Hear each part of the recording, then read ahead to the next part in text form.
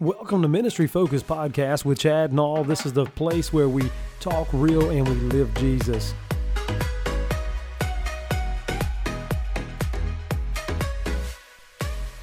Hello and welcome to today's podcast. My name is Chad Nall. I am your host. And today we'll be going to the Word of God in the book of Numbers. Chapter 13 is where we'll begin this morning. I want to just talk about things that hinder our zeal. I think it's a powerful, very powerful thought this morning. Things that steal your joy, things that keep you from getting excited for God. And in Numbers chapter 13, we'll begin reading in verse number 26. It says, "And they went and came to Moses and to Aaron, and to all the congregation of the children of Israel, into the wilderness of Paran to Kadesh, and brought back word unto them, and unto all the congregation, and shewed them the fruit of the land. And they told him and said, We came unto the land whither thou sentest us, and surely it floweth with milk and honey, and this is the fruit of it. Nevertheless, the people be strong that dwell in the land, and the cities are walled and very great. And moreover, we saw the children of Anak there. The Amalekites dwell in the land of south, and the Hittites and the Jebusites and the Amorites dwell in the mountains, and the Canaanites dwell by the sea and by the coast of Jordan. And Caleb stilled the people before Moses and said, Let us go up at once and possess it, for we are well able to overcome it. But the men that went up with him said, We be not able to go up against the people, for they are stronger than we. And they brought up an evil report of the land which they had searched unto the children of Israel, saying, The land through which we have gone to search it is a land that eateth up the inhabitants thereof, and all the people that we saw in it are men of great stature. And there we saw the giants, the sons of Anak, which come of the giants. And we were in our own sight as grasshoppers, and so we were in their sight." So here we see the children of Israel had been promised the land of Canaan. We also understand, therefore, a brief time after they had received the law at Mount Sinai, the children of Israel were commanded to go into the land of Canaan and possess it. Listen, they sent out 12 spies to view the land and bring back a report. 10 of the men, they balked at going in, and they led most of Israel with them. 2 believed that Israel was ready and able. These 2 had great zeal for God. They were ready to go and take it. They were ready to go at God's command. We find that the difference in these 2 classes of men is their zeal. How had the majority lost their zeal? What are the hindrances to having zeal for God? This has a great application for us today. So, what are the hindrances to having zeal for God for you? I can tell you what they are for the children of Israel. First, they forgot that God was with them and not the enemy. You see, they looked at the size of their enemy and forgot the size of their God. You heard what they said. The giants, the walled cities. When our focus is on the size of our obstacle and not on our God, our zeal will melt away. What do? When we see all the false teaching, we must overcome it. When we ponder the size and the power of the postmodernism, we must overcome it. When we have opposition to righteousness in the government, when our own brethren are going into apostasy, when we contemplate the size of the population we are charged to evangelize, what we must do is remember that the power of the Word of God.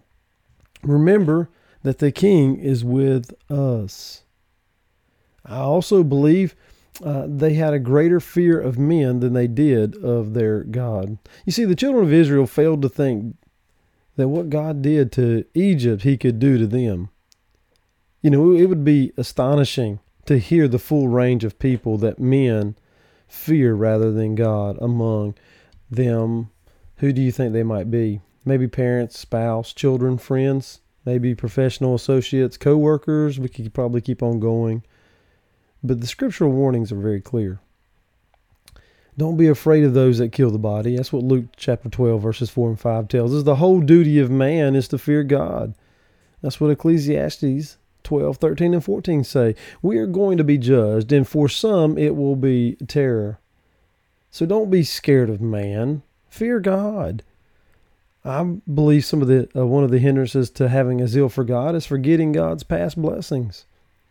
Israel had failed to remember how God had remembered them while they were in bondage, had delivered them from Egypt, had fed them, had caused them to prevail before their enemies. When zeal fails, what is it that we have forgotten? Maybe our comfortable buildings that someone with zeal built before us. Maybe readily available Bibles. The history of the English Bible alone should be enough to make you ashamed of any lack of zeal.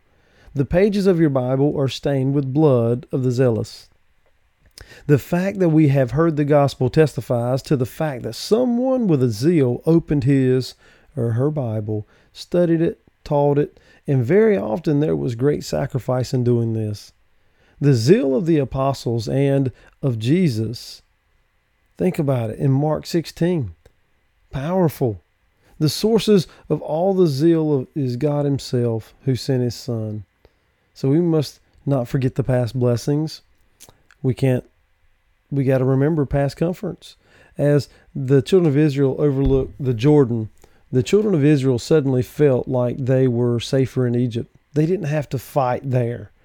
Earlier, they had complained about the bounty they had enjoyed in Egypt and wondered why they left. They forgot about the bondage, about their taskmasters in the cities they built with their hard labor. Hey, maybe you can remember the fun you used to have, the drinking and dancing, the friends you used to have fun with, maybe the sleeping in on Sunday morning. How much easier is it not having any convictions? How would you always get along? Think about it. How could you always get along?